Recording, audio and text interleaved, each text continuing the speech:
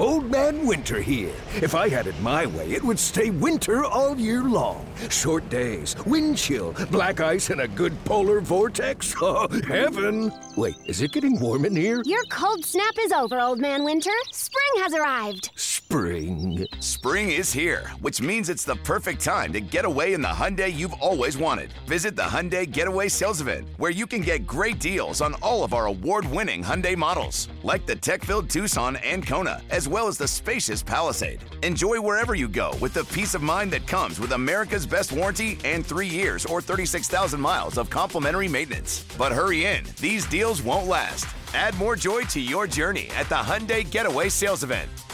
Now get 0% APR or up to $1,500 bonus cash on the Hyundai Tucson. Now, during the Hyundai Getaway Sales Event. Offers end soon. Call 562-314-4603 for details.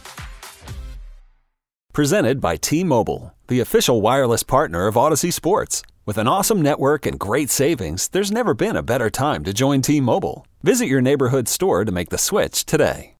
This is the Daily Tip presented by BetMGM. Now, here's Chelsea Messenger and Michael Jenkins. So let's try to bring in Marcus Washington once again. I'm going to ask again about Bradley Beal because the answer was kind of distorted the last time. So we've got to ask your opinion, Marcus, on this Bradley Beal trade. What do you think this means for the Suns, and what do you think this means for the Wizards? Well, for the Suns, I think they've gone from an owner who wasn't willing to spend a lot of money, wasn't willing to go into the luxury tax, to an owner that looks like he's willing to do any and everything. And sometimes both of those type of owners lead you down a bad path. Bradley Beal doesn't solve what the biggest problem for Phoenix was last year after they acquired Durant, which was their depth issue. And with the new CBA coming up, I'm still wondering, how does Phoenix plan on solving that issue of being able to bring guys in to help Booker, Durant, and now Beal? Maybe they move DeAndre Ayton. Reports are out there, despite the fact of new ownership, despite the fact that Monty Williams is no longer there. Him and the organization still do not have the greatest of relationships. So maybe they move DeAndre Ayton to try to solve some of the depth issue. But as a whole, I really don't think that the move helps Phoenix get over a team like Denver, where you're going to have depth and a good second unit. So I really wasn't a big fan of the trade for them. We're talking with Marcus Washington. His website is MTC with Mook. That is making the cut. He covers the NBA and college hoops as well. We were discussing Draymond as we got you back on the phone, and you sound fantastic now because people need to hear your voice.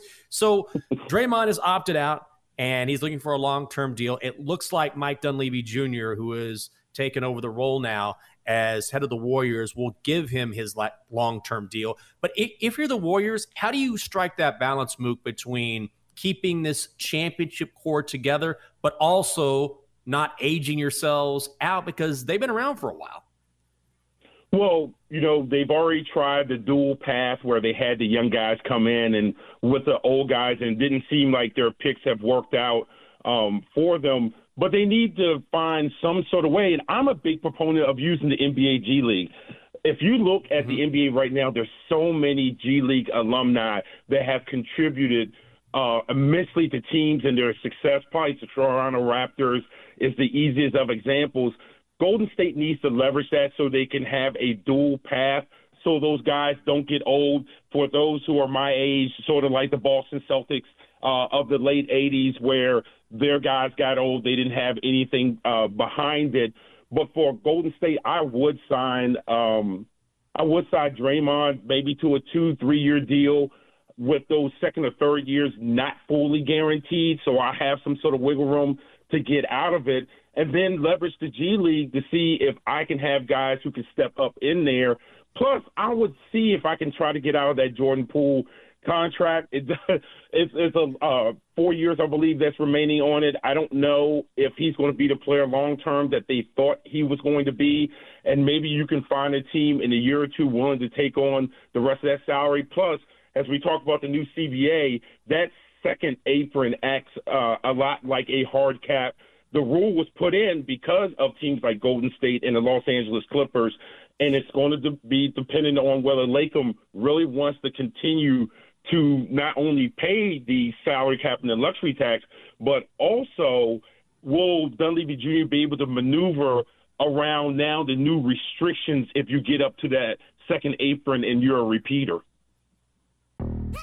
Yo, Trey. Kevin, what's up, man? You know, I've been thinking, what would have happened if the NBA never vetoes the Chris Paul trade to the Lakers and we get CP3 in the same backcourt as Kobe in LA? Well, you get a very happy Jack Nicholson for sure. And the Lakers probably win a bunch more championships. CP3 finally gets a ring or 2 or 3, and the Kardashian empire is forever altered. What did you just say? Hey, everybody, I'm Trey Wingo. And I'm Kevin Frazier, and we're teaming up on a new weekly sports podcast from Wondery, Alternate Routes. As former SportsCenter anchors and current sports obsessives, we're consumed by all the what-if questions that make being a sports fan so excruciatingly fun. If you're like us, then you also live and die on the fallout from every drop pass. Or play call. Each week on Alternate Routes, we'll take a flashpoint in sports, break down what actually happened, then explore every alternate scenario and the ripple effects it would have caused. Follow Alternate Routes on the Wondery app or wherever you get your podcasts. You can listen early and ad-free right now by joining Wondery Plus.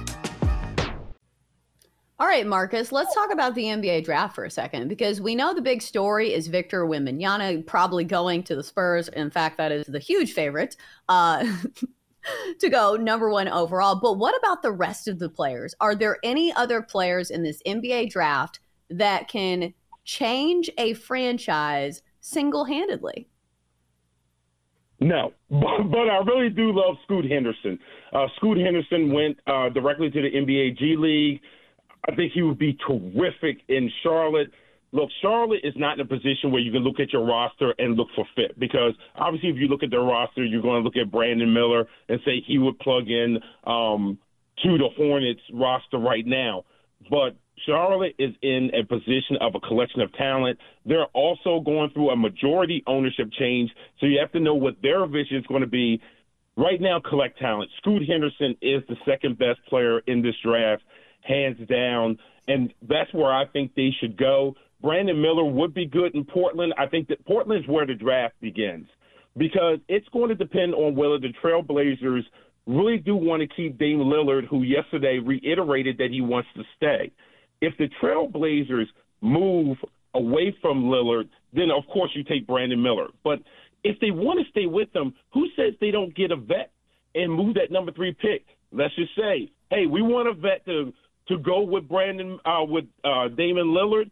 Why don't we look at the Wizards? Have Porzingis opt in, ask the Wizards for Porzingis and the 8th pick, and let the Wizards move up to 3. Portland can really get creative, and it's where the draft gets really, really fun if they decide that they want to keep Dame Lillard and give him some help.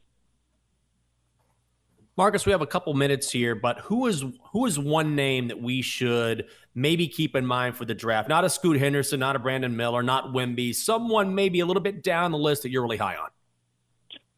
I'm really high on Jordan Hawkins from UConn, and the reason why is the NBA is a make-miss league. I know that sounds cliche-ish, but Hawkins from UConn can just flat-out shoot the ball, and where he's going to fall in the draft, he's probably going to be with a team that is almost like on the cusp of contending.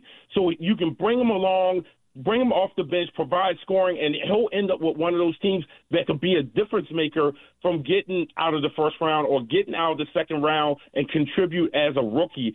Those type of guys, Jet Howard's another one, and obviously the Thompson twins might be 2 other guys. They're going to probably be up towards the top of the draft. 2 other guys that you want to pay attention to that I don't know if a lot of fans know a lot about them. His website is mtcwithmook.com. It is making the cut. He is an expert on the NBA and college hoops. It's Marcus Washington. Marcus, we really appreciate the time. Thanks so much. Thank you for having me. For more, listen to The Daily Tip, presented by BetMGM. Weekday mornings from 6 to 9 Eastern on the BetQL network, the Odyssey app, or wherever you get your podcasts.